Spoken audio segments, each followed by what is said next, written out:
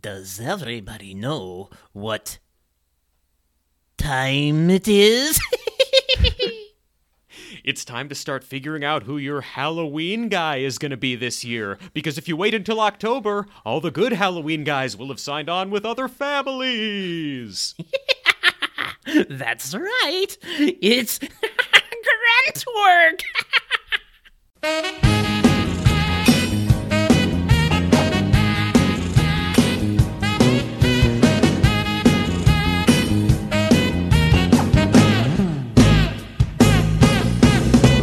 Abracadabra, boom chakalee. I'm Landon C, and I'm back like it's Halloween. I come with a hat full of tricks, a trunk full of marks, and a money full of addicts. Fuck you, wicked clowns. We'd like to say what's up to the chicken, eggs, and grunt counts, and everybody on Grunt Work, the only podcast about the TV show Home Improvement that sprays you with Faygo and then goes to get dessert at TGI Fridays. I am your host, Landon Seymour Butts Solano, joined always by my co-host, Truman 80085 Caps. Truman, I will take your questions now. I think my first question is how is my black and white clown makeup? Like, did it run under the Faygo spray? Not if you tattooed it on your face. That's the thing. That's my next. Like, I painted it on, and then I was going to go to my tattoo guy because I have one. Like everyone has a Halloween guy, and he was going to tattoo the full thing in, and just fully commit to the Yes. Juggalo life. And I'm glad I cut you off in the middle of it, but I'm glad you got my nickname joke for you as well. Well, hey, you know what? I'm a worldly man. I know a thing or two about how to not learn math because you're too busy spelling words. That was the thing. The only like as a person who is inclined towards the language arts, the only thing I could do with a calculator that I understood was spell out words, and the only word I could spell out was boobs. So it was really it was a win-win situation at that age. I was not mathematically inclined, but I had a TI 85 Texas Instrument calculator that had Tetris loaded on it. I'm familiar with the jargon, Landon. I know what TI means. And I just played Tetris. That is how I became a world champion Tetris master. Was using a calculator to practice when you should have been learning. Was playing Tetris on my TI 85 calculator. That is correct. Well, hey, who said that the public school system didn't teach us anything? Did anyone say that? Because if they did, I would refer them to that anecdote. Truman, we can't waste time. Why are we always wasting time? There's this constant the momentum of time wasting cannot be stopped. Truman, this is going to be a weird episode. Okay, first, I have not been getting much sleep. I am sleep deprived. Oh, nice. Just because the plows for the snow here start at about 5 a.m, and they are right outside my window. 2, I have had coffee all day long. I have not eaten enough, and normally I take my coffee black. I put honey in it today, so I hopped up on sugar. You by consuming lots of honey, you've become what you hate, Landon, a bear. How dare you, sir? How dare you? When you touch the darkness, sometimes the darkness's paw reaches back. Oh, in the end of Midsummer, they dress him up in a bear costume, and just like that, I'm not wearing a bear costume, but today I am wearing a perfectly outfitted Ziggy Stardust face paint and leotard. Truman, are you dressed up for Halloween? Yes, I am. I am dressed up as a prison inmate at a white-collar prison where they give you a gray pair of sweatpants and a gray sweatshirt. I'm dressed up as a depressed person. It's a little edgy. It's a little callous. It was either this or dressing up as Netflix and chill, but I just didn't have enough dry ice to really pull it off this year. Oh, my God. Listeners, please tweet at us. Tell us what you're dressed up as, or let us know, because we're all celebrating. It's Halloween, don't you know? And speaking of people writing in, my God, Truman, you won't believe the amount of emails we got and handwritten letters.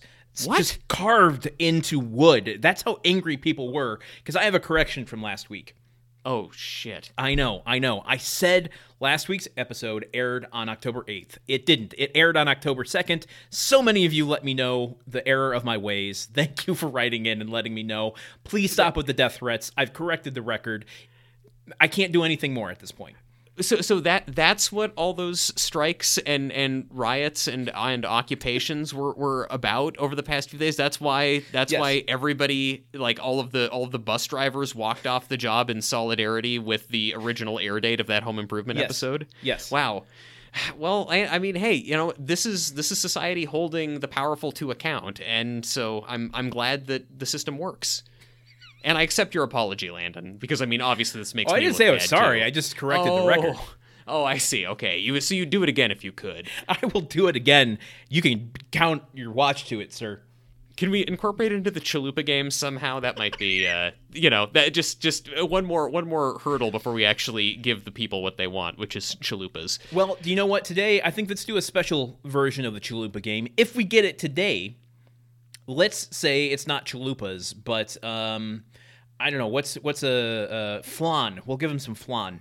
Flan? Okay. It's not the Chalupa Challenge today. It's the Flan Fiasco. Yeah, that's exactly the best one so far that I'm coming up with.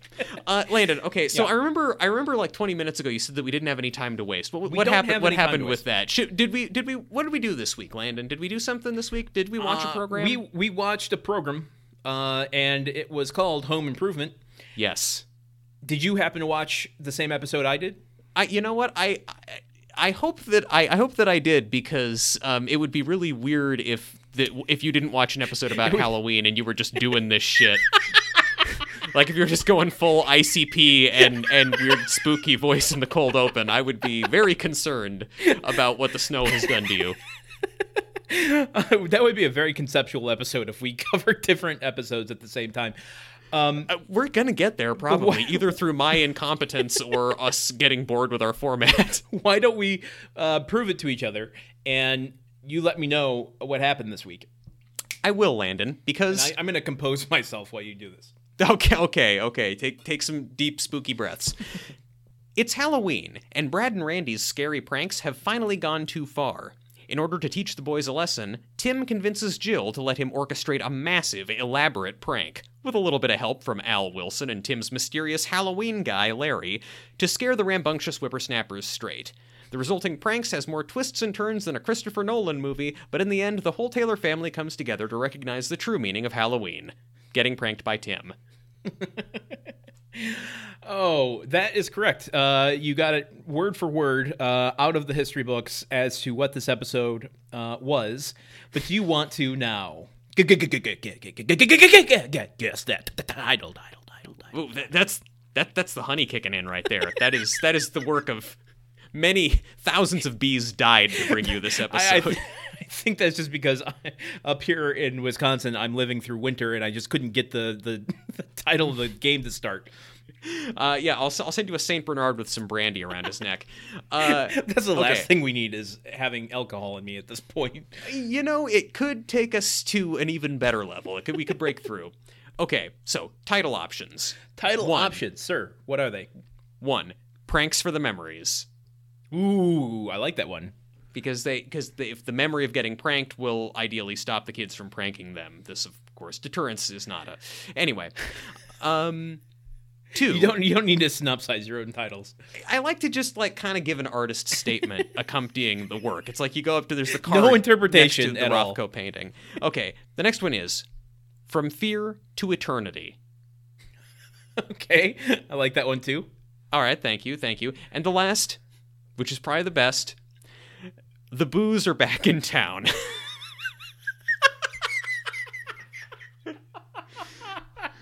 Because I was trying to come up with something about the boys, and then I was thinking about The Boys Are Back in Town, trying to think of a way to make that scary, and then the first one I came up with was The Boos Are Back in Town, and we were going to start the show soon, so anyway, that's a little look at my process. They were going to go with... do what I do. They were going to go with that title, but at the same time, Leaving Las Vegas' original title was The Booze is Back in Town. They didn't want the confusion at the time, so they went with the actual title. And The Booze Are Back in Town was the promotional tagline for Casper, the Casper movie that came out around that time, starring Jenny Sidarsky. Okay, I'm going to give you a clue, but Okay. I don't know if it's going to be helpful, but we'll see. All right.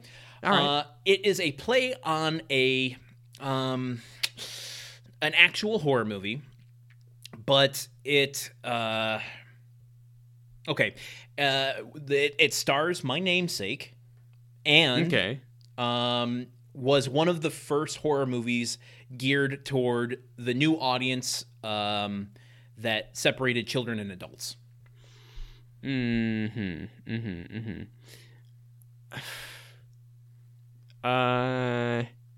So horror movie that's would it be at a Nightmare on Taylor Street? Older than that. It goes way back to like the beginning of the drive-ins, Oh, at the beginning of the drive-ins, like the 50s. I don't know. Attack of the 50-Foot Wilson. That's an episode I would watch, by the way. I honestly, yes, that let him cleanse the earth of its sins. I'm on Team Giant. I welcome our new giant Wilson overlords, shielded forever by a gigantic fence. It's called I Was a Teenage Taylor, which is a play on I Was a Teenage Werewolf, which stars Michael Landon. Okay. One of his first roles, sir. Isn't I Was a Teenage Werewolf? I think that one was on Mystery Science Theater, for that matter. I think they did I Was a Teenage Frankenstein. Being a teenager in the 60s was tough. I Was a Teenage Werewolf, season 8, episode 9. Yeah, that's I think Clint Eastwood has a bit part in that too. Oh, that wouldn't surprise me. He did a lot of those 50s sci-fi horror films at the time. Yeah, he's just a scientist in the background looking through a microscope, probably wishing it was more racist or something. I don't know. Weird. He did the same thing in I think it was Revenge of the Creature. Oh, okay. He's good. He was literally a scientist looking through a microscope. He's looking at some bacteria and asking if it feels lucky. You know. I got these 6 cells. They seem to be multiplying at an alarming rate. I know what you're asking yourself. If I got 5 liters of bleach in this pipette, or only 6. This episode aired on October 29th, 1996, directed by Jeffrey Nelson, and written by Eric Horsted. This is his first episode. Can you believe it? I can believe it, and I would say that if they were doing a Simpsons-style spooky Halloween names, I think that Eric Horsted would be Eric Horse Dead, and then the guy who what was the name of the guy? Jeffrey what? Nelson. Jeffrey Nelson. It would be Jeffrey parentheses Dahmer Nelson, I think, is how they would spookify it. Well, speaking of Simpsons, Eric Horsted would eventually go on to write for The Simpsons, Blackish, and he wrote and produced Futurama. This is the first of 7 episodes that he did for Home Improvement. Damn. Okay, I'm excited to see more of these episodes because Landon, what were your impressions of this episode? All caps. It was so good. Yeah. I loved it. Halloween is back, baby. Yes. It made me miss Halloween, as I don't know. I've been a little nostalgic this week. Depression does that to me sometimes. And I'm just coming out of a thing. I hit a low, and now I'm at a high, and I'm going to crash again after this episode. But there was something about, I don't know, it was specifically with the trick-or-treaters, seeing the candy bowl, and, like, just the whole vibe of, like, that excitement of, like, oh, man, people are coming to our house, and I got to open the door and give them candy, and it's going to be a whole thing. I don't know, this episode really made me nostalgic for that.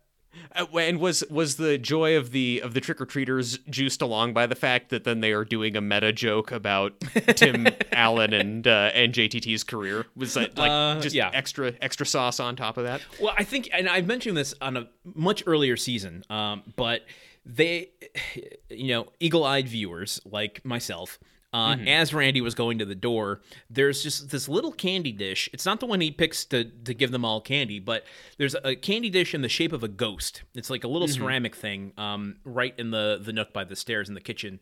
And we had that in my home. And I think that God. triggered it in my head. It was like, oh, man, I remember there was a whole to-do. You bring out the box of Halloween decorations, and you pull that out carefully because it's wrapped, and you don't want to break it because it's ceramic, and, blah, blah, blah. So, I don't know. It was just like a Carl Jungian throwback to, a flashback to earlier in my life. I think that is a beautiful thing, and I also think that it's really, I think, kind of indicative of how this show, Halloween is like the patron holiday of this show and this show's vibe. Like this, like where some has shows it been? It's been gone for so many seasons. Well, you know what? Sometimes we have a couple of dark years, and then we come back even bigger and better. I guess. I don't know, shows like the Office had a bunch of really great Christmas episodes, or some shows have different holidays or things that are associated with them. But it's like Halloween is the patron saint of Home Improvement, I think. I think of most sitcoms. I don't know. Everyone loves doing their Halloween episode because it lets them cut loose a little bit. They don't have to get too serious. I think I had mentioned recently that I binged Brooklyn Nine-Nine over the summer, and their Halloween episodes were fantastic. Yeah. Just they have a continuity from year to year to year that is just, it's brilliant. So I don't know. And I remember Roseanne always had really great Halloween episodes as well. I know. The Halloween episode, I think you could program an entire channel just of Halloween episodes of sitcoms, and I would be happy. That this is why I think we are a good match for each other as people who co-host a podcast and also as friends, because my notes and impressions are very similar to that. And I was saying that I want to, I think you could start a podcast that solely watches episodes of sitcoms where characters pull an elaborate prank on another character, because I feel like that more than that is the one most consistent theme across, I think, all American sitcoms of the past 40 years is friends spending an inordinate amount of time and energy to pull an elaborate prank on somebody else just for a goof. And I think that I don't know, I think there's something beautiful about that, and I always love the result of that. And I love that I love that in the world of Home Improvement, Halloween is like Christmas, or it's bigger than Christmas. It has its own distinct set of traditions and rituals that don't even necessarily exist in the real world. Yeah, and I have some questions about that I want to get to. So let's not waste any more time. God damn it, Sherman, you're going to have to cut out so much time that we've wasted in the first 20 minutes of this episode so that we look like we're just getting right to it. We would have very short podcasts if we didn't waste time, and we need to work on that. We need to work on getting this podcast down to a tight 10. We cut to Tool Time. We're starting. Heidi has been introducing Tool Time as the beginning of Home Improvement for 6 episodes now. Yeah, I know. I guess they're just, maybe they're just getting as much use out of her as they can before she goes on maternity leave. Maybe that's possibly true. The grunt creep swings in like he's Indiana Jones. I'm a little upset that they didn't give him a costume, or her, or it. Yes, true. It didn't dress up as the logo for a different. It didn't dress them up as the logo for a different TV series. I mean, it would have been great if it had swung in as the sign from Cheers. Yes, or if it's it's just put on a yellow oval with the word Seinfeld stamped across the front of it. Or I don't know. Do you think they all kind of aspire to be the background of the Looney Tunes logo? Those those weird spirals. I have to imagine. Just what's that bar in Roger Rabbit where all the cartoons hang out together? I feel like the Looney Tunes logo is you go into the transition, that you go into the void through Home Improvement, you come out the Looney Tunes logo, and then you can access anywhere in Toontown, including that bar, and that's where they all go to hang out. Okay. So it's a portal, is what you're saying. Yeah, exactly. Okay. Yeah, it's like that one tunnel that they drive through. But yeah, so and the theme of today's episode is, I guess, that it's fall because, Tim introduces him, it's a beautiful, fall morning, and I'm here with, I'm Tim the Toolman Taylor, and I'm here with Al Autumn Boy Borland. And that's the first nickname he's given Al all season, and it's surprisingly just like genuine, almost just like, yes, he loves pumpkin spiced lattes and pumpkin patches and orchards. Yeah. And yeah, I don't take any grievance with it at all. In fact, I would say, even outside of the nickname, if I put a picture of Al in front of you and I said, Truman, if you had to assign a season to Al, what would it be? It would be autumn by a mile. Like I feel like there's this article from The Onion that I see get posted every fall that's just like, the headline is just like, oh, look at fancy little Mr. Autumn Boy out in his pea coat and his scarf. Isn't he just having a lovely little day? And like, I feel like that's kind of, Al is just built for that always. He's got he's bearded up, he's got plenty of nice coats, he loves his flannel. Oh my God. So what they're actually doing this week is Wall Treatment Week, and specifically today, they're focusing on wallpaper removal. Yes. And they go up to start stripping the wallpaper off of They these have two a demo walls. facade of two, two pieces of drywall with wallpaper on them, and so they can demonstrate how to do different methods of wallpaper removal. Yeah, and Al says he's going to strip, and then Tim says those of you with weaker stomachs will want to look away. And then right as Al is reaching for the wall, a demon head bursts through the drywall, screaming at him. Now, I have to imagine, as an actor, the velocity at which that head comes out, even if you know it's coming, is going to terrify the shit out of you. Just like a Jack in the Box, almost. Yeah. The most horrifying thing is having to act normal, knowing that you will be shot. It's like one of those screamer images that they used to send around on the internet. Right, exactly. But even still, I think Richard Karn does an amazing jolt. It doesn't feel like acting. Do you think it was like in Die Hard when like they told Alan Rickman they were going to drop him on 3 and then they dropped him on 1, and so it's genuine fear in his face? Do you think they did something like that where they told him the prank was going to be something else and then the head bursts through? Maybe. Or they could have just pulled an Alan Rickman on him and said it would come out at 3, but it came out at 1. That also could be it. I guess I just want to believe that Home Improvement employs a real cinema verite. Like, it has to be real. It has to be genuine. Jeffrey Nelson. That's why they brought him in for this episode. Exactly. So the head bursts out and scares Al, and Ellen comes out dancing and making fun of him. Yells at an assistant. Doesn't attend that 50 Shades of Grey girls party, etc. I have a sidebar. I have a friend that he is adamant. I'm not taking him to task here. He has his own opinions about it, and that's fine. I think there's something valid to it, but he thinks scaring people like that should be illegal.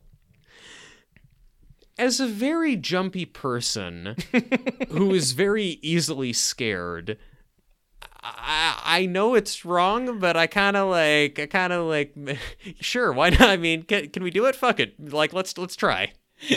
What, tried to make it illegal? I mean, yeah, let's just fuck around and find out, I mean, because I have been in experiences of multiple, like, I've been in office environments with people who found out, and school environments with people who found out I'm very easily frightened and startled, and then took You're lucky joy I found in out doing this that after I moved across the country.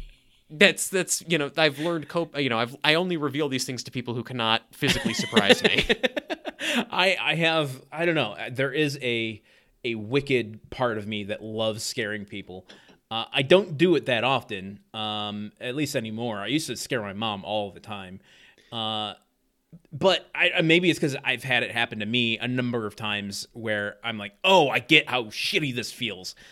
But at the same time, there's an exhilaration that comes with it that's almost like it's like a drug rush. When it happens to the person that's scaring you, it tickles you in a way that nothing else can possibly tickle you. I was staying with a friend in a hotel when we were visiting Los Angeles before I had moved there. And I've just historically been someone who has to go to the bathroom in the middle of the night always. Yeah. I probably Yeah. have had an enlarged prostate since I was 11. We're getting, I mean, folks, welcome to our comedy podcast where we get into just real comedy material. So I always have to get up to go to the bathroom in the middle of the night. And I gotta, I always try to tiptoe and be quiet, and like I don't want to wake the other person up that's in the room. But your gigantic prostate is just bashing back and forth, hitting door jambs and walls, knocking things off the countertops. I go to the bathroom. It was probably like 3 a.m, and I was so quiet that I didn't wake my friend. I opened the door. I don't, I'm one of those people that like I flush the toilet and wait for it to fill up before I open the door so that the tank doesn't wake the person up. I turn the light out before I open the door so the light doesn't wake somebody up. So I go through like this a lot of work. whole process not to wake him up. I open the door. It's pitch black. I take a step out, and he had hid himself underneath the sink right outside the bathroom and grabbed my foot.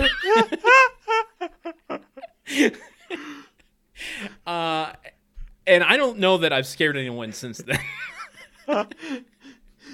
So wait, so what you're telling me is that you endorse Tim's methods in this episode. You used to prank people all the time, and then they pranked you back so hard and so bad that it scared you straight. Yeah, I think maybe so, yes.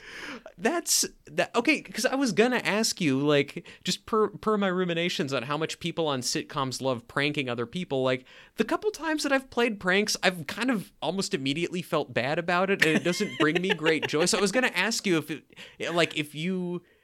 but it sounds to me like before this happened to you, you would have spent hours and hours and like jumped through all these hoops and spent all this money to try and frighten 2 people for a couple seconds. Oh, yes. Yeah, easily. Wow. In fact, I still fantasize about it, but I just never go through with it. Wow, this is interesting. This is real stuff, man. I thought that we were going to agree and be in agreement, but instead I find that I'm just No, I have a little bit of a latent sadist streak in me, for sure. And a Sadic street, too. Oh, man. Well, okay, so at any point then in this, so maybe part of what you liked about this episode was like, God, I wish my parents had pranked me more. I wish that all of my lessons had been prank-based. Exactly, yes. In fact, I'm not even going to deny or admit that there may be a prank waiting somewhere in this episode. What? Oh my god! I'm gonna open a thing of peanut brittle and calendars are gonna pop out, aren't they? Okay. Well, now, like Richard Karn putting his face close to the drywall, I will just try and keep my shit straight while knowing that surprise is waiting for me. But so Tim says Happy Halloween, Al, after this face bursts through the thing, and Al says that wasn't funny, and Tim goes, well, then apparently the audience laughed for no reason, which is a very good line from Tim. That's quite funny. I salute you, sir. And then he goes to demonstrate the other way to remove wallpaper. He has one of these little tools that has spikes on it, and you run it over the paper so that it pokes little holes in it, makes it easier for was it water pressure or some sort of solvent to seep through, and then make it easier to peel off. Yes, it's some kind of chemicals. Yeah. So he has this water or this air pressure pump that he goes to try to do it. It doesn't have any pressure. He calls out Al. He's like, I thought you were supposed to do this before we started the show. He's like, I did. And Tim goes to pump it. And he goes, there's no air in here. And he twists the top off, and there's a lackluster snake joke that Al has tied a snake to the inside of the lid of the air pressure machine. And Tim just kind of looks at him and goes, gee, Al, you are the king of pranks. And Al and the audience just cracking up, though. They're just having Al is so pleased with having hidden this obviously fake plastic snake. Yes, exactly. And so Tim goes, ha ha ha, and then he goes to he turns back to the wall to try to peel the wallpaper off, and then a head busts out of that wall and scares the shit out of Tim. It's really good. And then he doesn't do it, but his face certainly has the what I have as Al Borland champ.gif in my files where he does the hands together over each shoulder. Yeah, wringing his hands like triumphantly. Exactly. He is the king of pranks. Yes. Yes, the low key king of pranks. Like it's never the one you think it is, but he's the crafty king. See, that's how I think too. Is like, I'll distract you with this thing, you think it's over, and then all of a sudden, bam, comes the real thing. At the end of this episode, is there going to be a knock at my door and it's you holding a phone? Like you're gonna like end of the Bourne movie thing where you're talking to me on the phone and it turns out you're in New York and then I have to do a car chase to find you. Exactly. Yeah, that was a sneaky burp that just came out. Yeah, oh man, it was so sneaky. I totally didn't notice it. Masterful. Truly, you are the Lord of the Shadows, Landon. We get the head that popped out of the wall, floats towards the screen in a transition that looks like Belial from Basket Case, and we go to the theme song. Why? This is one thing that disappoints me about the Halloween episodes on Home Improvement. There's no fanfare for the Halloween theme song. Usually, like Simpsons, or I think even Roseanne did it a few times, where there's just like a little creepiness to the theme song. Yeah, so like a spooky organ and like cobwebs on shit, and instead of it's like ooh. Yeah, exactly. Or like doing what you did at the start of the episode, where you gave each person a spooky name or a pun on their name. Yeah. Or like instead of jumping over the hammer in the video game portion of the opening, like Mark gets killed by the hammer and loses all his lives, and it's like, put in a new quarter, you died. Okay, I'm gonna think of one here. Al Candy Carn. Okay, all right. Al Candy Carn, Richard Candy Carn. Oh, yeah. I'm sorry. Okay, Richard Candy Carn. Yeah. Let's see. Bat Risha Richardson. Oh shit.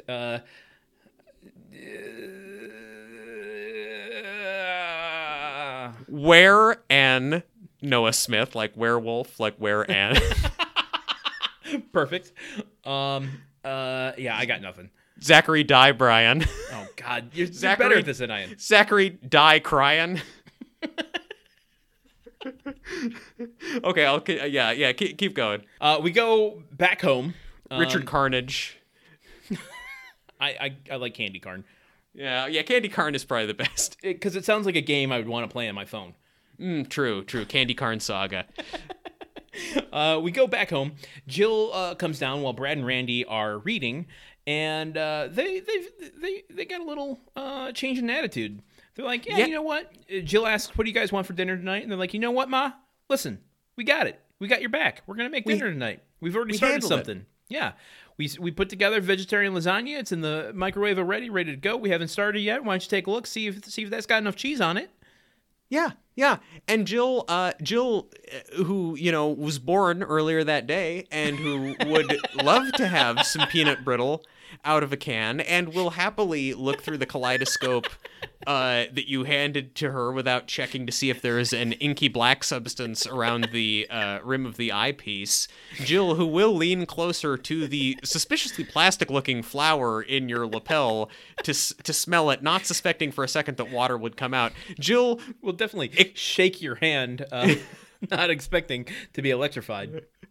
Jill, who will definitely invest in Enron, walks over to the microwave and throws it open, expecting to find a lasagna that her children have just spontaneously decided to make on Halloween, and instead, oh no, it's a head!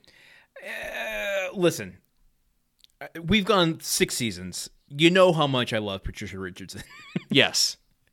I think she's a fantastic actress who got pigeonholed into this role, who was capable of so much in her career and achieved so much. Mm-hmm. This isn't her finest moment. Yeah, some people are. I mean, well, look, if this is a Halloween episode where she spends most of the episode wearing a huge mask, so she doesn't have to, like, maybe she just didn't prep for this day of shooting as much, because by and large she doesn't have to do that much face work. That's okay. I'll face work is our other podcast. It's about a face worker. Face worker is the preferred term for an actor. And yes, there's the head in there. She, is scared and hollers at them. I hate when you scare me like that. Even though Jill in the past has shown a great deal of joy in terrifying them. Yeah, a real zeal for Halloween. But so then Tim comes in and we get a bizarre shot from inside the microwave of Tim peering inside. It almost shows like the studio audience behind him. It was a completely unnecessary shot. I don't know why we needed to see. Yeah, why did we need to see what the microwave's perspective is on this moment? But he makes a kind of funny joke, funny in relative terms, because I was expecting it to be a "you are a shitty cook" joke. True, yeah, but really it was a "you never know how to cook a severed head" joke, which is marginally funnier. Yeah, it's less about Jill's cooking and more about just basic issues of microwave etiquette. Poke holes in the thing, don't leave the lid all the way on. Microwave it at 50% for a couple minutes to bring the core temperature. Heat it gradually is what I'm saying. Or if you want your severed head to taste really good, you reheat it in the oven on a baking sheet for 20 minutes. You don't put it in a frying pan with a little bit of water and cover it. Well, I mean, if you or is that the next day? If you've got a deep enough frying pan, that works better in a wok. If you've got a wok. What about a crock pot? Okay, well that's actually a crock, Landon. You shouldn't do that. That's a crackpot idea, and other cookware puns. So they Tim and Jill talk about this. Tim suggests that the boys have they've been doing lots of pranking. They've pumped slime through the slats in Wilson's fence, and they've put a fake spider in Mark's underwear, which doesn't sound that extreme. But I was just gonna say the exact same thing. I don't know what the slime incident was. That just seems malicious more than a prank. What's the prank with that? Yeah, that's just a shitty thing to do. That's not unless Wilson's always out there, so it wouldn't be "Hey, Wilson, come out and see what this weird thing is on your fence." Wilson's probably just out there, skinning a squirrel, and Brad's just "Don't mind me. I'm just putting slime through the slats in your fence, so you have to clean it up."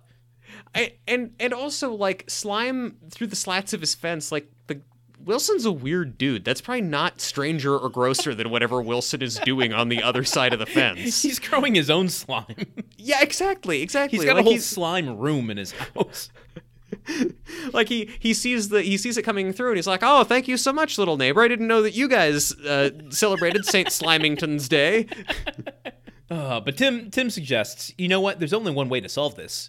They're asking for it. This is what children do. This is how children... I'm going to tell you a little something, Jill. I got my finger pointed out as if I'm going to explain something. I'm sitting and giving you an unamused expression, much like Jill gives to Tim. I'm going to explain to you the psychology of Halloween. Oh, okay. This is going to be good. When kids prank, they're really just reaching out for attention to say, "I want you to please scare me." That's it. And beautiful acting. I like Master Thespian. I like that Tim is learning. Tim is getting better at manipulating Jill, which is in some ways dark, but in other ways it's he clearly has listened. He clearly has engaged enough with what she cares about and things that are important to her to learn a new way to speak to her and try and get what he wants. Yeah. And it works. And it works. Yeah. Yeah, it does. So she just kind of hesitantly agrees. I'm "Oh, okay, let's see what you can come up with." And we get a ghost transition. Ooh, to Hoogans. Later at home. Ding dong. It's character actor corner. Oh, wow. That's a surprise. I wasn't expecting it. It burst through the drywall. Was that the surprise of the episode? I'm not going to tell you. That might be the snake in the air pressure container. Given that we have character actor corner and have been doing it every episode for years, it doesn't seem like you would have planned on this being a prank. So I'm gonna keep my guard elevated. Oh, Truman, did you recognize this guy? He looked familiar to me, but I could not put my finger on what I knew him from. So there that might be a applies good reason to most for people that. I see on sitcoms. Okay. This is Larry Hankin. He has 191 credits. Jesus. Including one Oscar nomination for Best Live Action Short Film. Before Home Improvement, he was in everything. After Home Improvement, he was in everything. Does that include The Theory of Everything?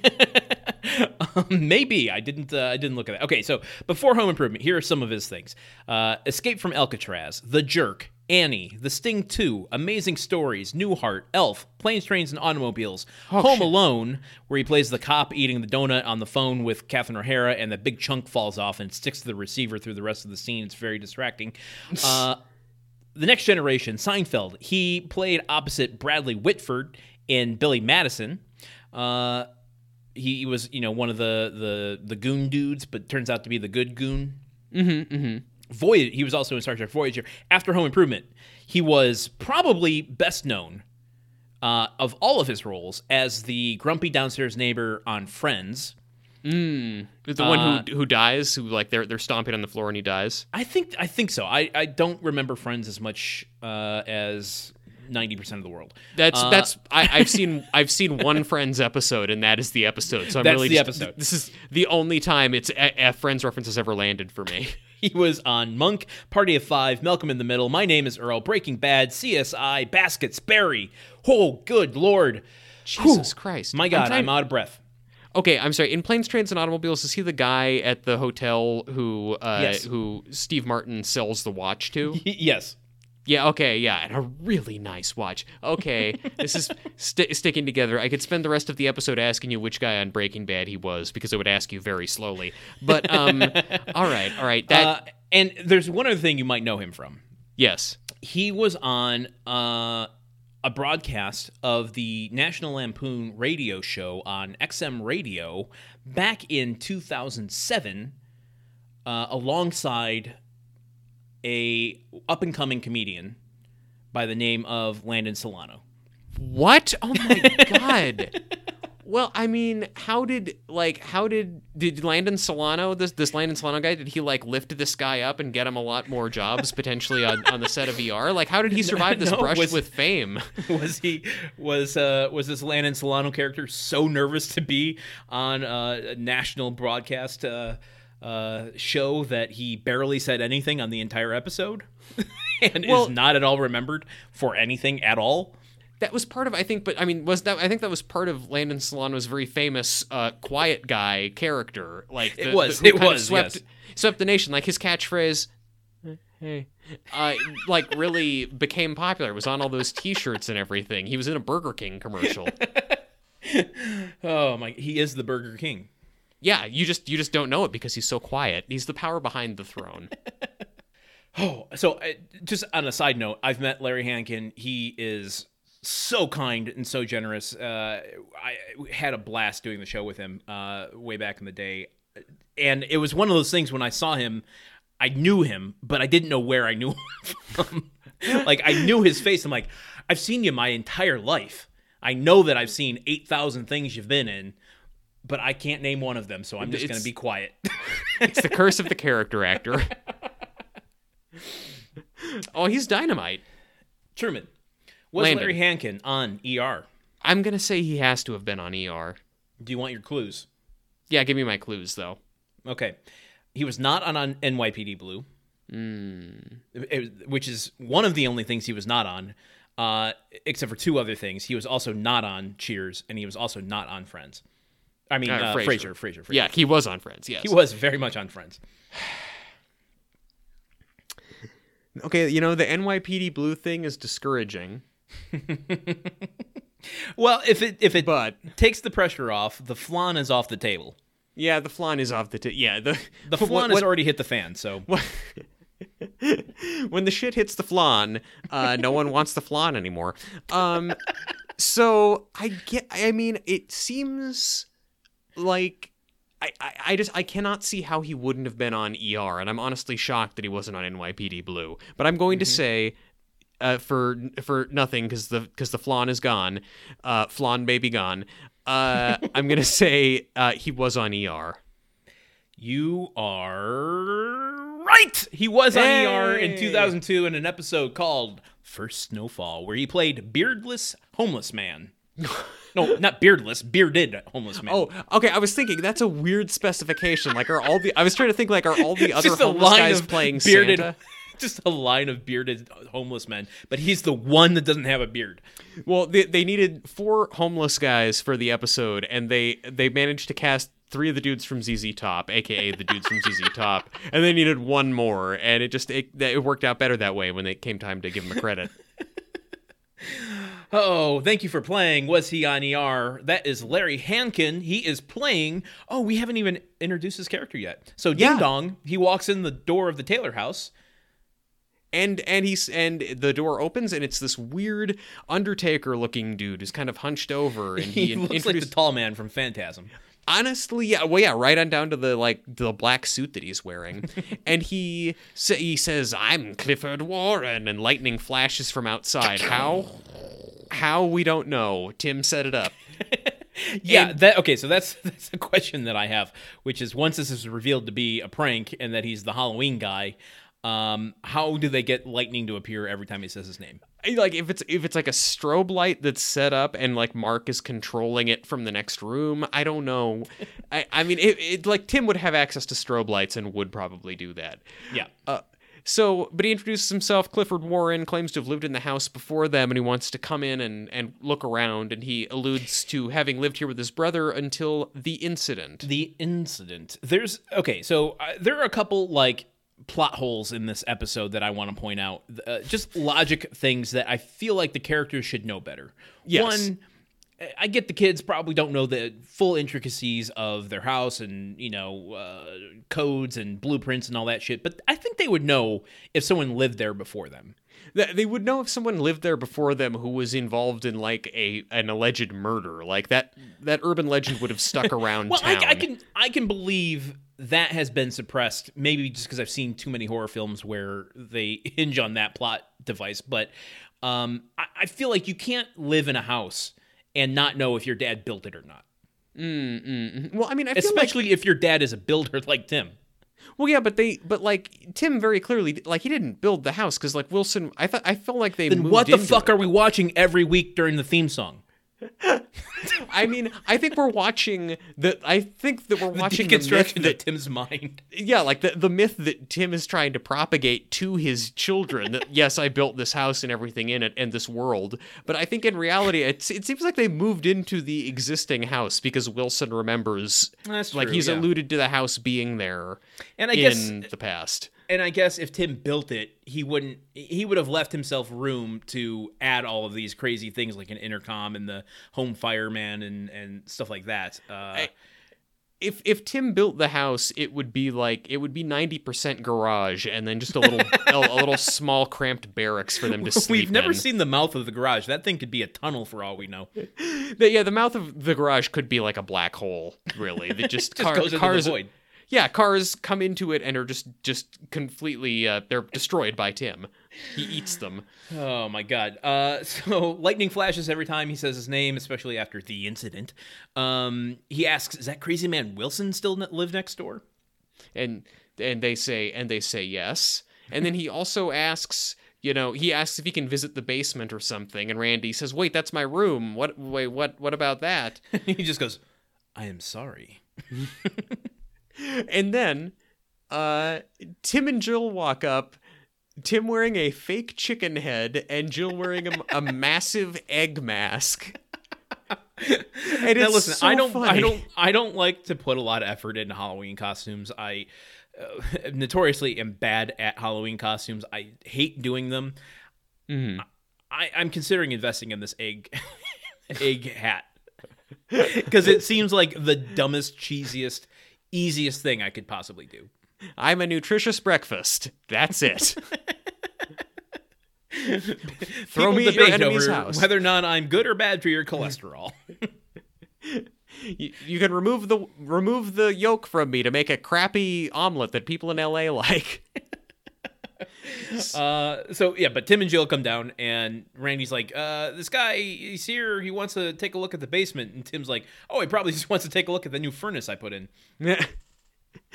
And but then when he refers to the incident, Tim and Jill very stiltedly like tell him to go away, and Tim says, "No incident ever happened here, Clifford. This is a normal American home full of normal Americans," which is just a lie on so many levels. Like it's supposedly a lie to Clifford, and then it's a lie, in fact, part of a greater lie to the Sons, and then also it's just blatantly untrue. These are not normal Americans. Not in the least bit. No. So they send Larry on his way, in air quotes, and Brad and Randy go into the living room, and Randy's kind of buying it for a second. He's like, well, he seemed kind of authentic, but Brad's not having. He's like, no, are you kidding me? This is just one of their ploys.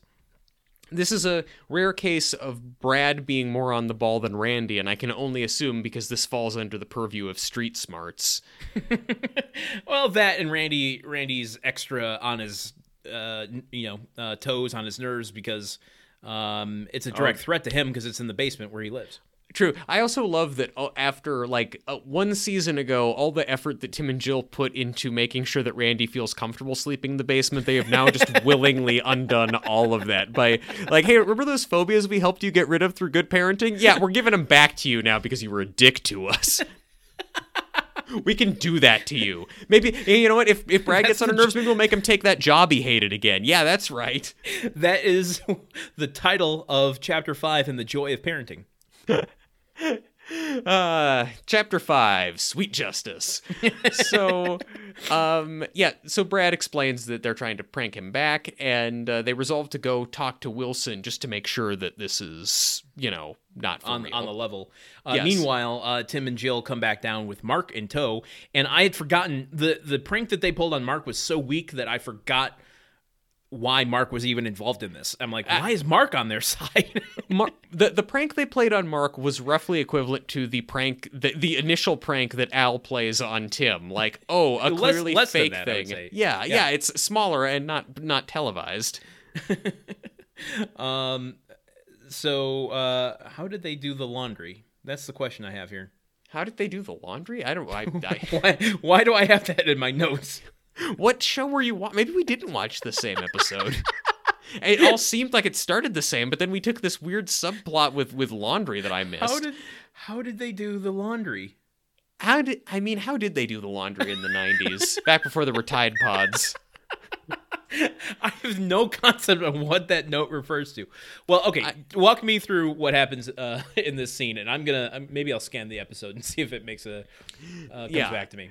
So Clifford comes back to the door, and Tim is writing him a check, and they're referring to him as Larry, and Larry wants his check made out to cash, and he refers to having Tim's costume waiting out in the van. So this is, they refer to him later, like Al refers to him later as Tim's Halloween guy. Yeah, and so I don't. He's referred to that in the past. I mean, every time he brings a prank on the set or anything, he says, "I got a Halloween guy." I mean, whenever he's bringing those costumes, when there was like mix-ups with Jill's costume being a carrot in the past, it all came from the Halloween guy. So this is a character that we've seen in the past, or just in the shadows. Let's put it that way. Which is where Halloween guys prefer to remain. It is better for them to be seen and not heard. Yeah. But like what I kind of love that they've now given persona to Tim's Halloween guy, because it's just I think I find it so endearing, and it actually makes me like Tim so much more. Like the fact that this is a man who doesn't really again, we've talked about this. Tim doesn't really drink much. Like, he doesn't drink to excess, doesn't spend a lot of time in bars. He is faithful to his wife, and his vices are pretty much car stuff and his own arrogance, but then also he just loves mischief and pranks so much that he has like a drug dealer basically who just like a personalized mischief concierge who will, he can call to like, hey, I need fake dog poop, or I need I need 20 gallons of slime to press through my fence, or something like that. He has a guy whose job is just to facilitate Tim's shenanigans. I think that's brilliant and amazing. Yes. That's a side of Tim that I can get on board with for sure. I'm sure he also has a Christmas guy. I mean, maybe so, or yeah. Like I prefer to believe that there's a Christmas guy. In reality, he maybe his Christmas guy and his Halloween guy are the same guy, but I don't Either know. that Maybe or he's going to Christmas Village in Frankenmuth every year. or he's going to his Christmas guy's name is Chris T. Mass, and it's just like with a name like that, how do you not become a Christmas guy? Yeah. Facilitating Anyway. lights and Santas and such. Yes. I can't figure out why I have a note here about laundry, but we get a steam transition to the backyard where Wilson is brewing a cauldron. He is doing a mugwort witch's brew. Yes. And Another question I have. Okay, so go for it. Go for it. Season 6. We've done nothing but just pile on the accolades and our respect for Earl Hindman. His prop work in this scene is pretty pathetic. I like that in this episode it seems like everyone is kind of just phoning it in. Like this whole episode, I like this episode. It's a good, fun episode, and at the same time it has very much a vibe of like 3:00 on Friday.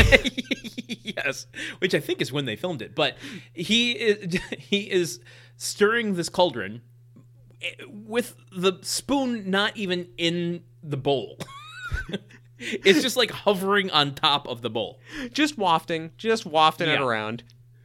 But Brad and Randy come out and they ask him about Clifford Warren. And I'm surprised the lightning didn't go off again. I was kind of expecting it to. Yeah, Tim wasn't able to move the strobe light around to the backyard fast enough. But they say Clifford Warren, and Wilson dramatically looks up, and we get an organ hit, and his face. I did like his reaction to that. Yeah, and his eyes are all scared, and what is the rest of his face doing? Well, Randy's head blocks it. But we'll never know. Wilson also alludes to the incident and talks about how it was the night that Clifford came home on Halloween and found that his brother Ezekiel was missing, but some people think that Clifford murdered Ezekiel. We never find out. This whole story is like, what the fuck does it have to do with the basement? I know it's like the whole story is kind of just like vague and not especially bone chilling. It's like, oh, maybe he died or maybe he disappeared. If I may be the like Monday morning, you may quarterback Granted, of spooky stories. I'm taking a fountain pen and I'm tapping both of your shoulders. You are now Sir Monday Morning Writer. Okay, well, then I would just say, look at, if only they'd had creepypasta, they could have known a little bit better what really is a spooktacular story to scare some teens. Here's the thing. Why does it have to be the basement? Clearly it plays not at all into the episode. Why not the attic, where they actually spend some time later in this episode? That would be more on brand, wouldn't it? That would really fit a little better. And that kind of leads to my confusion about, like, well, wait, was the thing that happens the plan all along, or did they modify the plan multiple times? The way that Wilson describes this is like, I expected something to happen. He's like, the incident. Of course I know the incident. One day he came home and dun dun dun. You expect to go, he found his brother murdered all over the place, blood dripping from the ceiling in globulets. And he goes, he came home and his brother was dun dun dun not there. Yeah. He was missing. Was he dead or was he in another room at the moment? Did he run away? Like, this seems too vague to be an incident. An incident is something happens. An incident isn't something may have happened.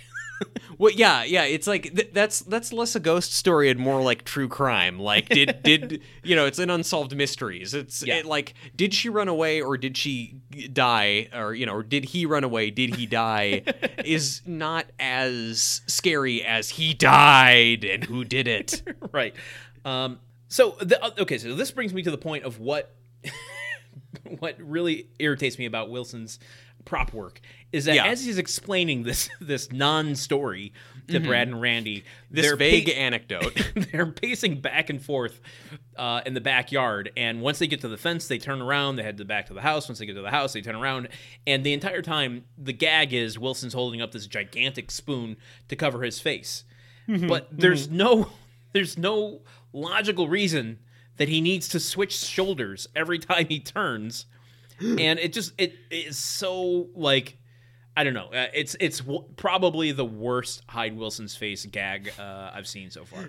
No, the worst Hide Wilson's face gag you've seen is a previous Halloween episode where he just has his face painted like a ghost, but you see all of it in the in the store, and it's just not even doing the bit. Well, I'd say it's on par. I'm not going to argue with you with it, but the spoon gag was bad. Okay, fair. It's bad prop work. I kneel before me and I hit you on both shoulders with a fountain pen. It's bad. You officially can pronounce it bad. Am I also can knights knight each other? I think so. I think, yeah, it's like how vampires can make more vampires. Knights can make more knights. Maybe knights can't, but at least Monday morning writers can, and that's why the internet was invented. Yeah, so, exactly. The big takeaway from Wilson's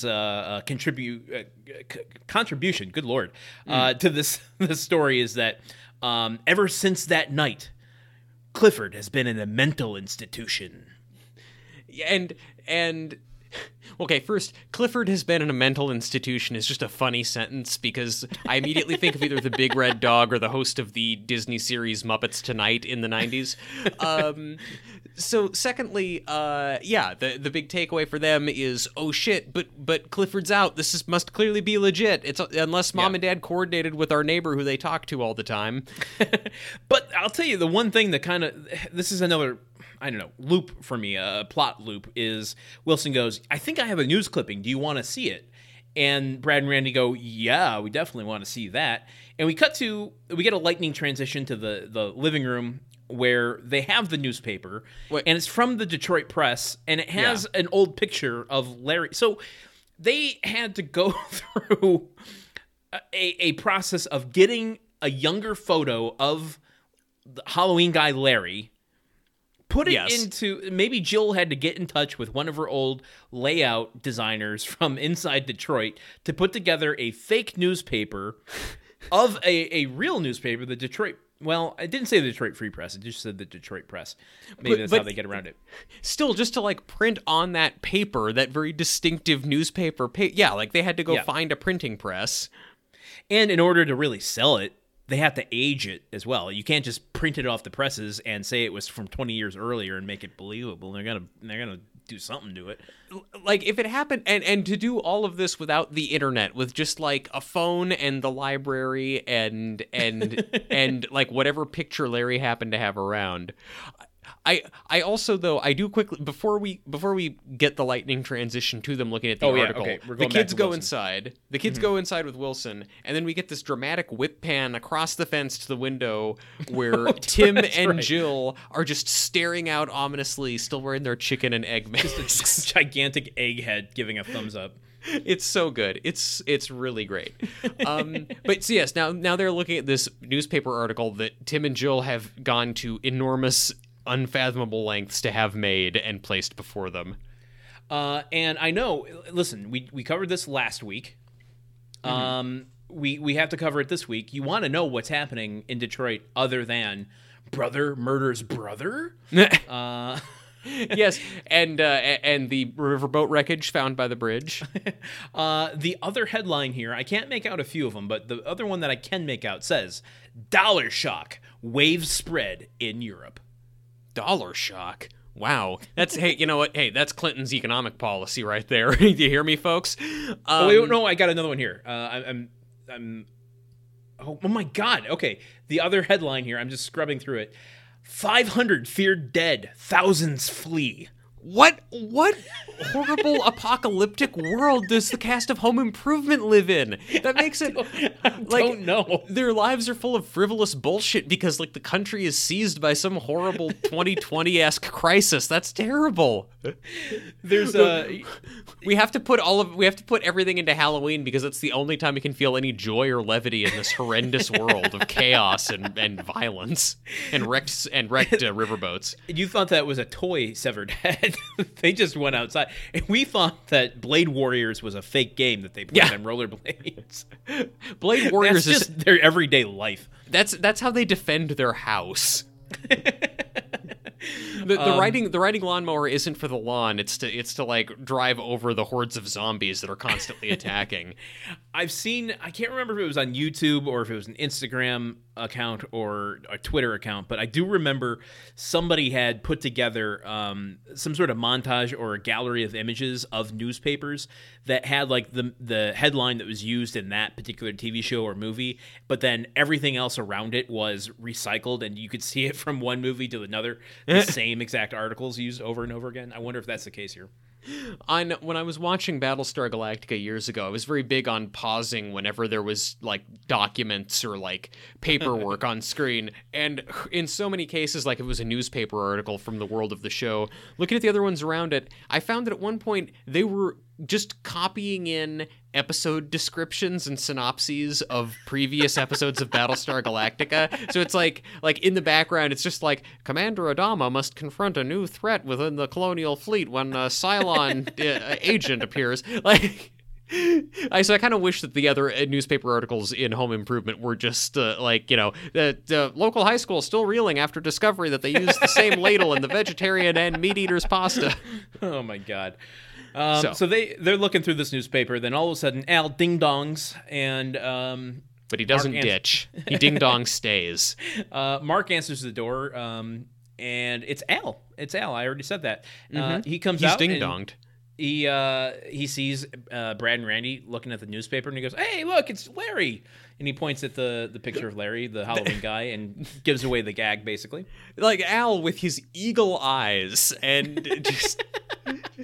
Oh, is that the guy who Tim uses to orchestrate elaborate pranks? I better just tell the kids about this. This probably isn't an elaborate prank, it being Halloween and all. I'm not gonna lie. I hoped that this was some sort of really elaborate prank by Al to undermine Tim and the boys, to kind of prank the entire Taylor household himself.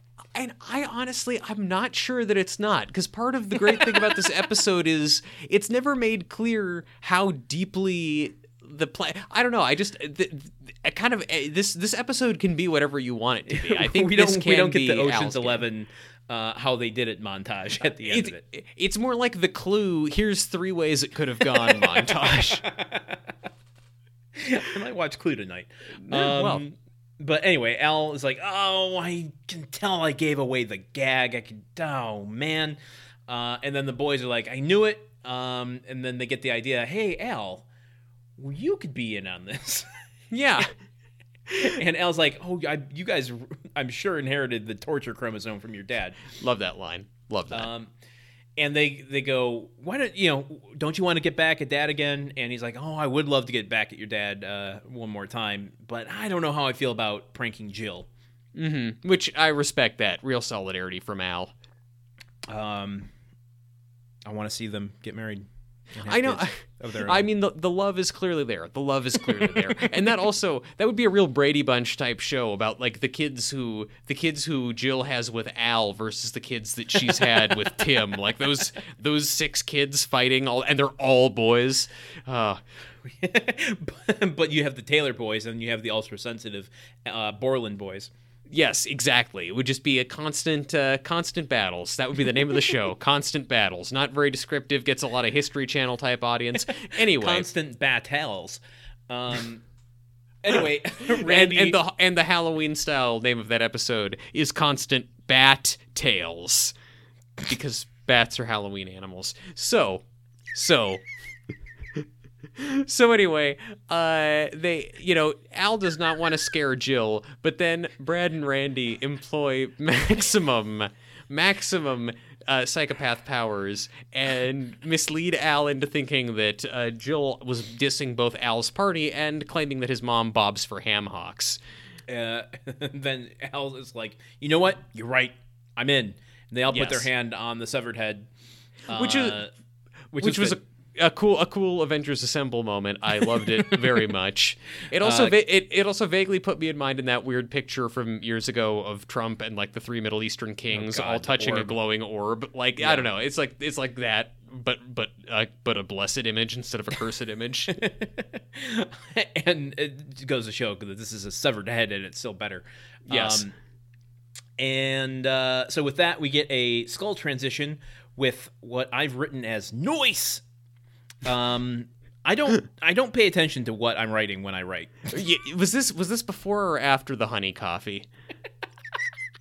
Like This was last night. So this is probably during the pit of a depression. And I was just like, I don't care. I can't get my fingers to move fast enough. Well, but you were able to muster enough energy to type noise. Like you were you were excited about something 90s breakdancery. Well, it's could it exactly. Could it be because Tim and Jill are wearing like weird clown masks when they come out of the room because Al has come upstairs and told them to come down and talk to Randy?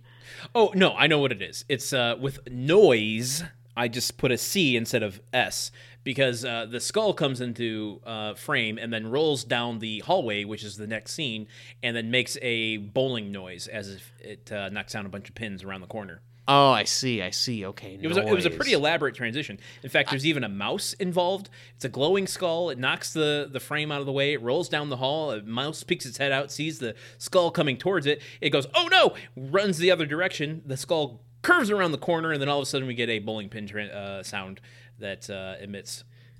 It was pretty elaborate. They blew their entire budget for the season on that, and it didn't feel strictly necessary to me, but also it's like, it's about the artist's vision at the end of the day and not the kind of TV show episode that I would have made. So maybe that mouse represents something.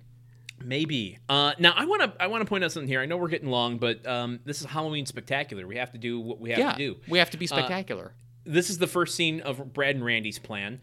Al is up in the hallway and is trying to get Tim and Jill their attention because he says, man, Randy he is scared out of his mind about this whole Clifford Warren situation. Yeah, they are reaping what they've sowed. Tim is, initially excited, like, yes, it's working. Let's just take a step back, 30,000-foot view for a moment.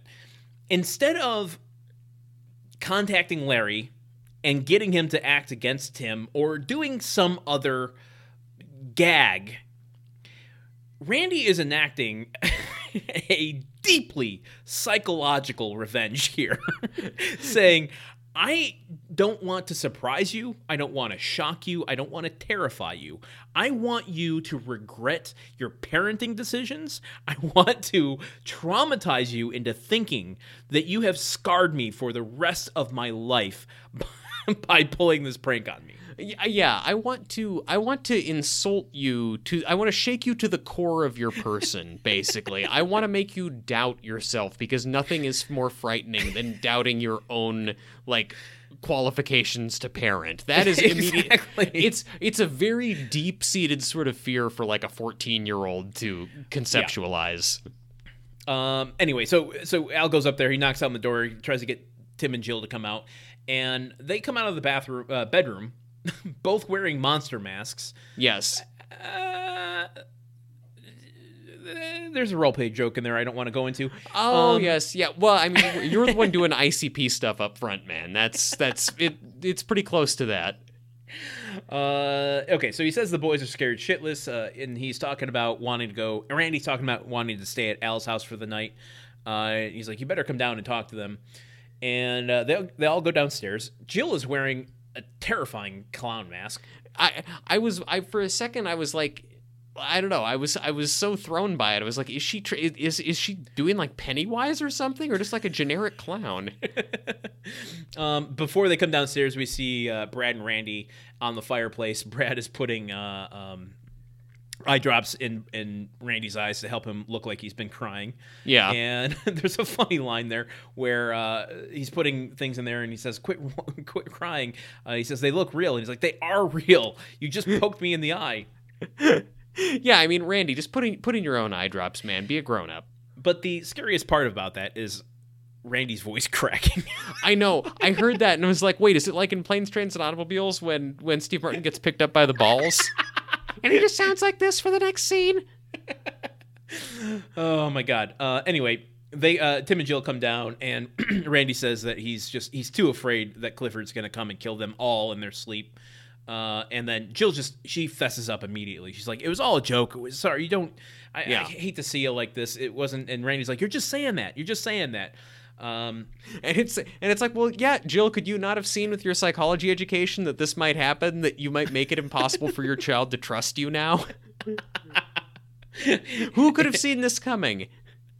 And then Al he gives it away again, going, "Oh, Larry," he calls him Larry again instead of Clifford Warren. Yeah, he says there's no such thing as Larry, and then Tim catches on and says, "Oh, Al blew your little joke, didn't he?"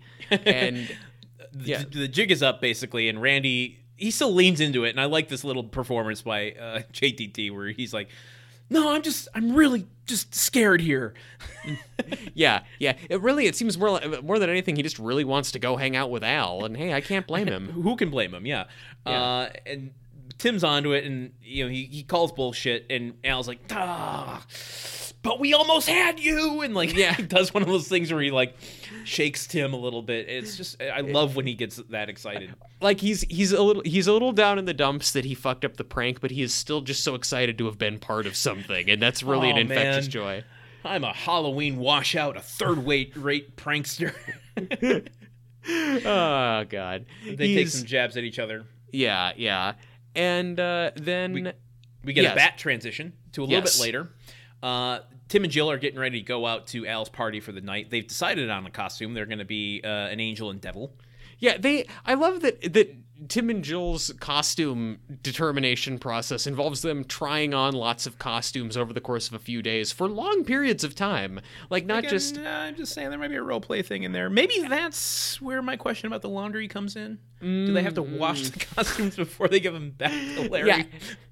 Yeah, Larry charges Tim a lot of extra money because he keeps, using the costumes a little too roughly. If you catch my drift, I catch it. Oh yeah, and Jill now I got to go wash my hands. Yes, and your chicken suit. But yeah, so they've finally settled on Angel and Devil. This is the climactic costume of their week-long Halloween role play, Hallow play. And so they're leaving for Al's party. They're leaving the boys alone at home. What happened last year when you left Brad alone at the house on Halloween? What happened? He hosted a huge party with Senator Jason. Maybe don't leave the kid. This is all I'm saying. But so they leave them alone, I guess because it's part of a greater prank. But they leave the kids alone. Yes. And then a little while later, two young trick-or-treaters show up at the door. We get a slide scening transition, or scene sliding.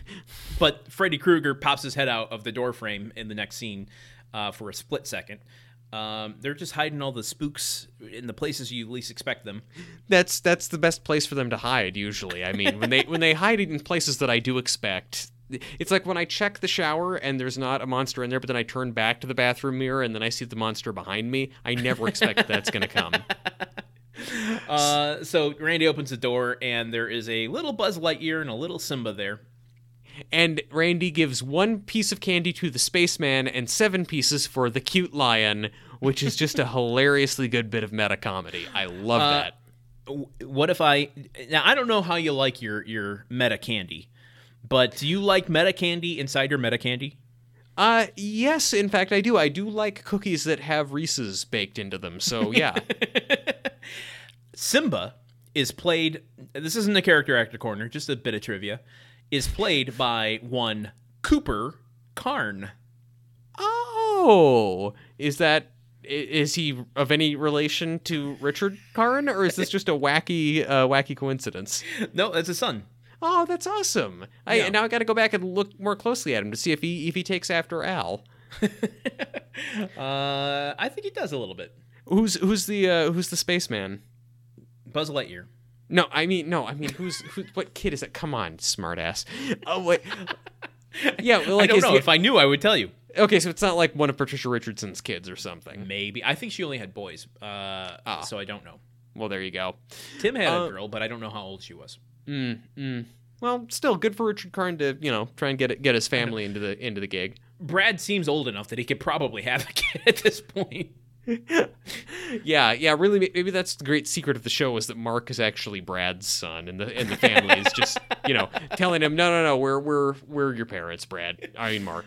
So they shut the door. They shut the door on the kids. Randy starts to head back in the room, and then all of a sudden, ding dong, and it's Larry. Larry's there, not Clifford.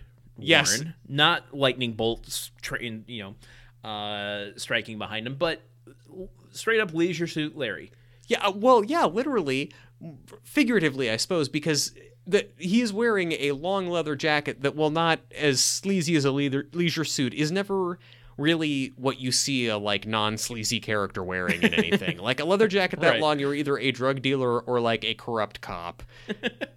And so the kids kind of bust his nuts for a second, and I don't know. There's a candy bar joke in there. Okay, it's an IKEA candy bar joke, like one of those Swedish candy bars you can buy. Sometimes you bust a nut, sometimes you don't. Okay.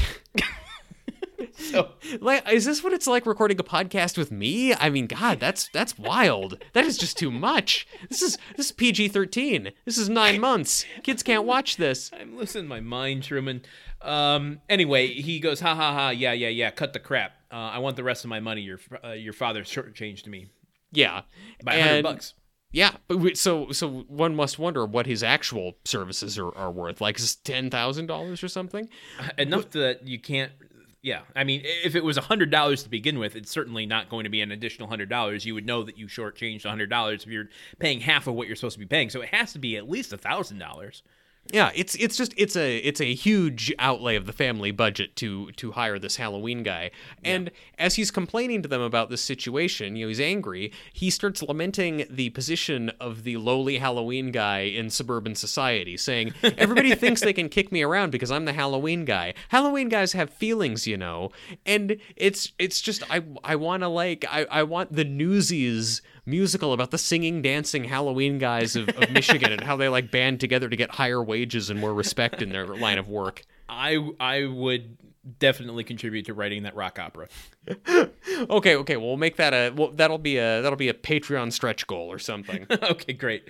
Anyway, they don't have the money. They just don't have it, and they're like, "Oh, well, just come back later. They'll be back soon." And he's like, "No, I want my money now. I'm not leaving until I get it. And if I have to take your face off with a steel blade, I will. And I'll put it in my pocket, and I'll go to the black market where I sell faces, and I'll make my money that way. Don't make me do that." And as Larry is saying all of that word for word, it's like a black box studio, like all the lights go down behind them, but then he is illuminated by a single spotlight from above. And like all of the agents and managers in the audience looking for new talent are kind of elbowing each other and saying like, "Hey, let's cast this guy as the bearded homeless guy in that upcoming episode of ER." And years in the future. And some as yet unmentioned bit role on Breaking Bad, where he will nonetheless probably really chew up the scenery as one of the eccentric milieu of small-time criminals in Albuquerque. Anyway, at some point in this process, Brad tries to defuse the situation by offering Larry a granola bar, which comes out of nowhere and is just great. It's just like, would make you feel better? A granola bar. And I like that there's maybe an unspoken understanding that things can be diffused if you don't realize you're hungry. Just you gotta you're hangry right now. You'll be much more reasonable if you just eat a granola bar. We can talk this through. This is like Snickers branded content or something like, hey, you're not you when you're hungry. You see how there's one actor playing you when you're hungry and then you eat something and then it's another younger, handsomer actor. That's I think the point that this episode makes. So all I'm saying is if you are in a relationship and it is doomed by a hangry partner, keep snackies in the glove box is all I'm saying. You're going to avoid so many roadside arguments.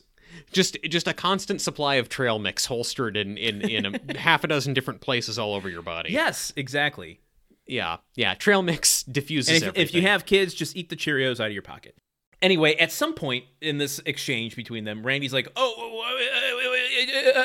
on a minute. Well, that was unsettling for a second. I thought this was the episode where Landon dies. He's like, I think mom and dad, don't they keep money hidden in the attic, don't they? What? Yeah, I mean,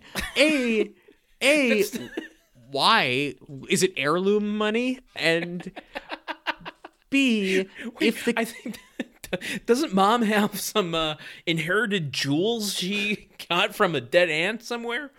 well, yeah, is this the same aunt who gave her $50,000 to buy something frivolous? Yeah, right. We don't have $100, but will you take rubies? Yeah, will you take an Austin Healy?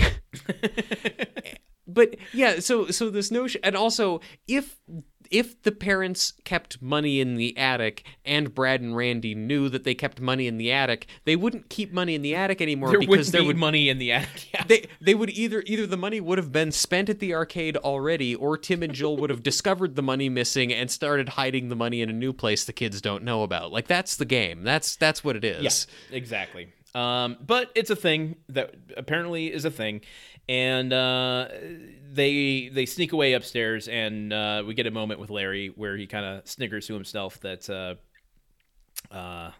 he's in on a second part of the joke. I guess they needed to show the audience that no, an angry, irate Halloween guy has not invaded this home and is about to hurt these children he's extorting. So, yeah, Brad and Randy climb into the attic looking for the money, which is supposedly in a cigar box. It's foggy. They don't know why. Randy doesn't know why, and Brad gives a very scientific explanation, which was a really, really funny joke to me. Maybe Dad left a window open and cold and warm air mixed to make fog. Hey, I actually used something I learned in life science. I love that. I love the like, I can see echoes of that in like, knowing that this writer went on to write for Simpsons and Futurama.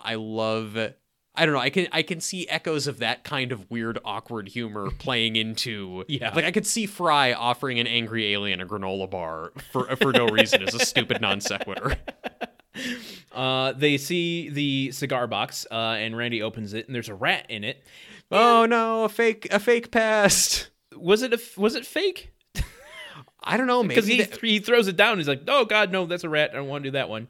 I guess if they went to the trouble of organizing all this other stuff, how hard is it to procure a live rat to hide in a box? I mean, in for a penny, in for a pound of rats. Okay. Well, okay. Anyway, they see another cigar box across the attic. I don't know how they see it through all that fog, but yeah.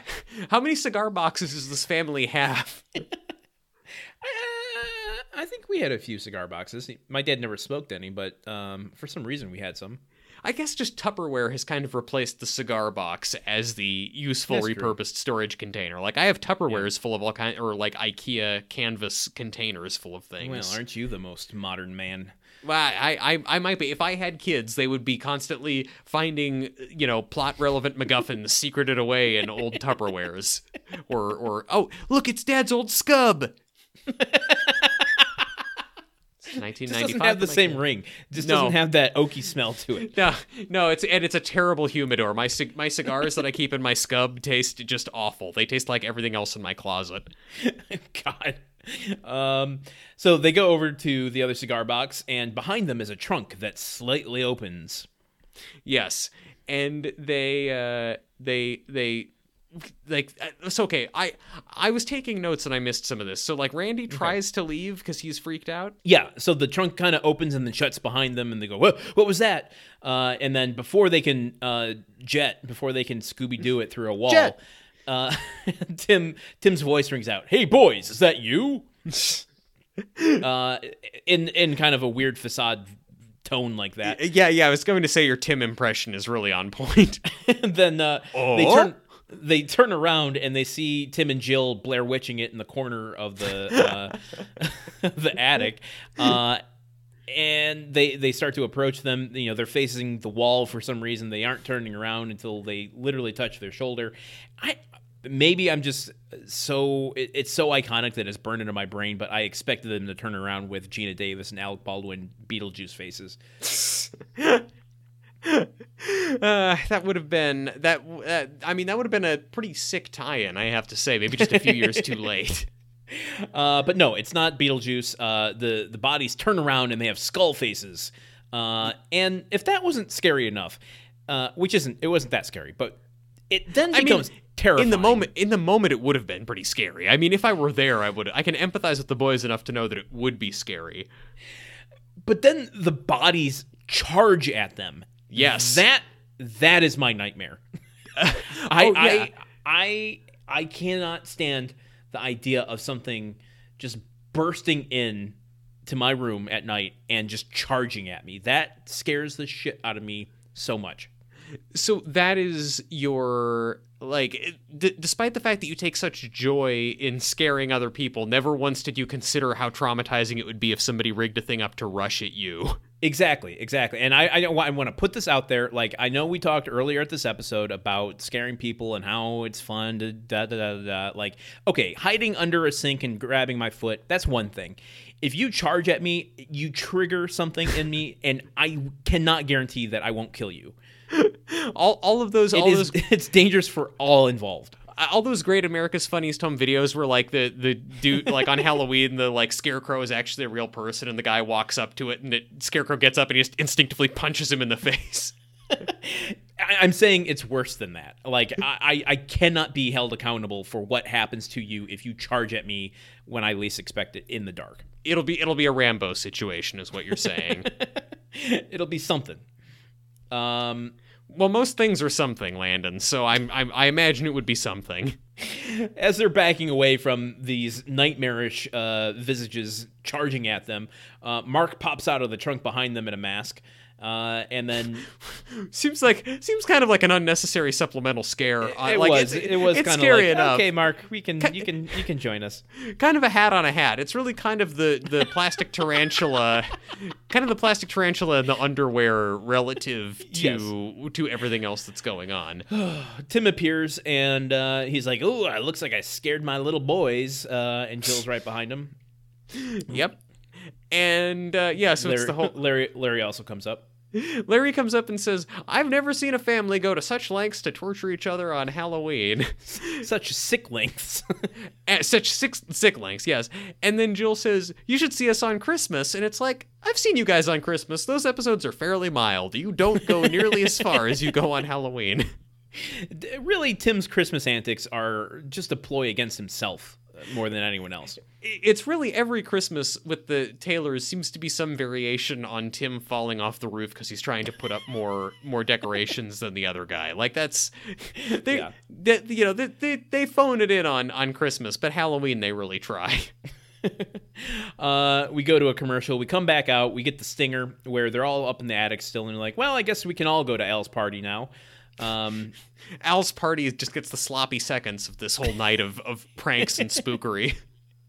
And then all of a sudden the attic door shuts, and Tim's like, "Oh, I didn't plan that." They all go over to the door, and it's locked. They can't get out. Tim starts jumping on the door.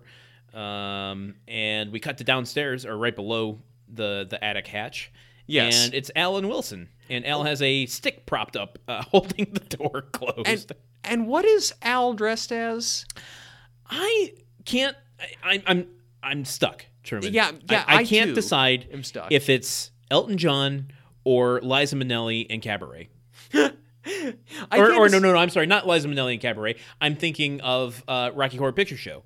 Of what? Not Frankenfurter. No, Magenta. Oh, Magenta. Okay. I can't decide whether it's Elton John or a guy at a New Year's party. Elton John seems more likely, and I'm just really glad that we don't get the joke Tim would make about Al dressing as Elton John. Yeah. And Wilson is also there, and Wilson, he really gets. Well, I guess Wilson and Al, they both they come off scot-free in this episode, and there's just a certain delight that comes with that. That they just kind of are above the fray while these people destroy each other. And Wilson is dressed like a cowboy. Yes. And Al. Al wants to show them that he can be a good prankster too. This isn't that elaborate of a prank. This is basically just like, being in the right place at the right time and doing something kind of shady. Right. Because he blocks them in, and then after 2 seconds, he feels bad and he takes the stick out. So basically, you momentarily inconvenienced some people who need to leave a room. Well, I don't know. Listen, as someone who has claustrophobia, depending on the type of room and the situation that I'm in there, that could be bad, even for 1 second. Yeah, which is the other thing. It's like the lock a person in a room prank has so much room to go very, very wrong. But he removes the stick. Tim jumps and predictably busts through the floor, falls to the ground. It was a pretty good stunt. Yeah, honestly. And then he pops right back up in full devil gear, ready to do the devil's business, I guess, which is go to a party at Al's. We cut to the outtakes where Randy or Jonathan Taylor Thomas accidentally wipes the tears away right before they're supposed to roll the cameras, which I thought was kind of funny. Yeah, and then Richard Karn blowing a line, like, so instead of saying a Halloween washout, he says, "I'm a Hollywood washout." And then Patricia Richardson smacks him down and says, "Well, yes." Funny things happen on the set. You'd think that would happen with a bunch of comedians and those rambunctious boys. That's our Halloween episode, German. That is, Landon. We did it. We made it. We've survived. It ends not with a bang, but with a whimper. Or does it end with neither? And does it end instead with a the grunt count? Well, Landon, what do you think? What do you think it ends with? I think it ends with the grunt count. I'm telling you. Okay, yes, but okay, what do you think in terms of the content of the episode, grunt-wise? How many do you think there were? I know how many there were, Truman. I counted every single one of them minutely with detail, like I do the backgrounds of every shot of the show. Wow. Okay, so every week you do know how many grunts there were, and not every week, just this week. Okay, just this week you paid close attention. That is the best way to defeat this aspect of the Chalupa Challenge, is just to pay attention to grunts. Exactly, yes. And this week I did that. And you want to know how many grunts there were? I do. 0. Ding, ding, ding, ding, ding, ding, ding. That's right. Another grunt-free episode.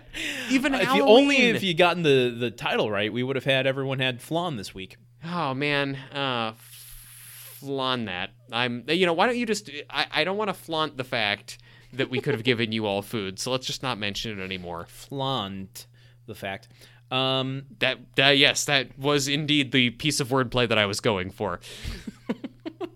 So yeah, 0. Yeah, so I don't. Like I said last week, I have no concept of where we are. I think it's because we've gone week to week, or I'm sorry, every other week instead of week to week, that I'm like, I cannot remember what the grunt count was last week. I know I think I would know if it was high, but I couldn't tell you if it was 0, if it was 1, if it was 3. So I have no idea where we are this season with the grunts. I cannot remember the last time we had a grunt count that we considered to be objectively high, like a large number of grunts.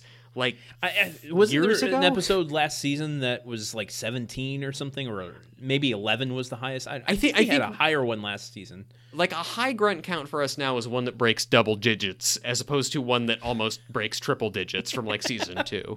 One that doubles the runtime because we have to rewind it so much. Oh, my God, yes. The work we used to have to put into this. Like, now, it used to be fear that I was missing an errant grunt in the middle. Now my fear is that, like, am I just not hearing grunts anymore? Like, have I evolved past the ability to hear grunts as a defense mechanism? White noise at this point. Hey, listen, we're going to end this episode, but I want to just give a little post-amble here. You're listening to this episode, it's already February, but yes. Just to confirm for all of our Patreon subscribers, since we've had a few hiccups, the force majeures. That's my French accent. 2 major forces. That's right, 2. Force for the of price gods. of 1. Oh, for God is only a major? Force okay. of nature. Nature is a bitch, and gets in the way of scheduling. And so we had 2 of those this month. Because of that, we have decided to pause the February payments, so you'll owe nothing for February. It'll start up again March 1st. Just want to let you know that, but I think you already know that because it's already February, and you didn't get charged. So there's that. Let's end this thing. And also, thank you everyone for your patience. Last month was weird. There were a couple things that just went on, and but now everyone's okay and we're all fine. And family emergencies. What are you gonna do? Yes, and yeah. Never have a family. Or have one and just don't care about them. I'm gonna revolutionize the sitcom. We've had the single life sitcom. We've had the family life sitcom. We've had the white collar sitcom. We've had the blue collar sitcom. Mm-hmm. I want to do the freelancer hermit sitcom. And it's really just going to be episodes of me making up theme songs while I make waffles. Just all songs about waffles. Well, I do have the song called Pee Pee Time when I have to go to the bathroom really bad but can't get there fast enough. Is it a lot like the song Closing Time? It's just like a relaxing kind of ode to the end of. No, it's a jingle you have to dance to because otherwise you're gonna piss yourself. Well, okay, so yeah, anyway, listeners, thank you for not being upset that we deprived you of content like this for a couple of weeks. We really appreciate it. We know God. that, much like other things that are bad for you, sometimes you get addicted. Well, yeah, so, let's knock this thing out before we say anything else weird. Okay, Gruntwork is made possible by people like you, the people that contribute to our Patreon. So if you've enjoyed today's episode and want to help us create this show, consider becoming an official Grunthead sponsor over at our Patreon. That's right, because for as little as $1 per month, you'll get access to our exclusive bonus content, like our weekly Gruntwork Nights episodes, and access to watch us record episodes live over Discord. And imagine how spooktacular it would have been to watch this live. You can't even imagine that. But we didn't do this one live. No, we didn't. We did one two ago. I couldn't have. That's true. But I think we'll do another one in the coming schedule here. Yeah, we should soon. I think so. Soon. Yeah. So I guess watch out for that. Yeah, be ready. So first-time donors can receive a Mystery Science Theater home improvement style Gruntwork art print if you want it. So be sure to check out our Patreon over at patreon.com/gruntworkpod. Leave us a rating and review on Apple Podcasts. It's It's a place that is a good place to rate podcasts. No, that I don't know if you heard. My words hit black ice and then skidded off the road. You gotta wait for the snow plow, dude, before you go out taking your words out in this snowy weather. That's my bad. Leave us a rating review. Yes, or not. Please. Do what you want. Be you. Yeah. That's who we like. Yes. Stop by to say hi to us on Twitter and Instagram at GruntworkPod, or join us on Discord, where you can find the link there, or on our website, which is www.gruntworkpodcast.com. And while you're there listening to this episode and getting information about today's episode, everyone's two favorite things: listening to our episodes and getting information. You can sign up for our weekly newsletter to be notified whenever a new episode is released, so you don't have to listen to us to say go to our website. You can be emailed about it so that you know. Get on that hip that hip first wave. That newsletter trend that's sweeping the nation. Kids are sneaking out at night to write newsletters for their friends. They're saying, "No, thank you, zines. I'm all about newsletters now. I like news sent to me in a letter format." Until next week, when we bring you an episode of Home Improvement, until we are caught up with our schedule, I've been Landon Solano. I've been Truman Caps, and remember, when picking your Halloween guy, be sure to only consider candidates certified by the American Association of Halloween Guys, the world's largest association of personal spooky Halloween valets.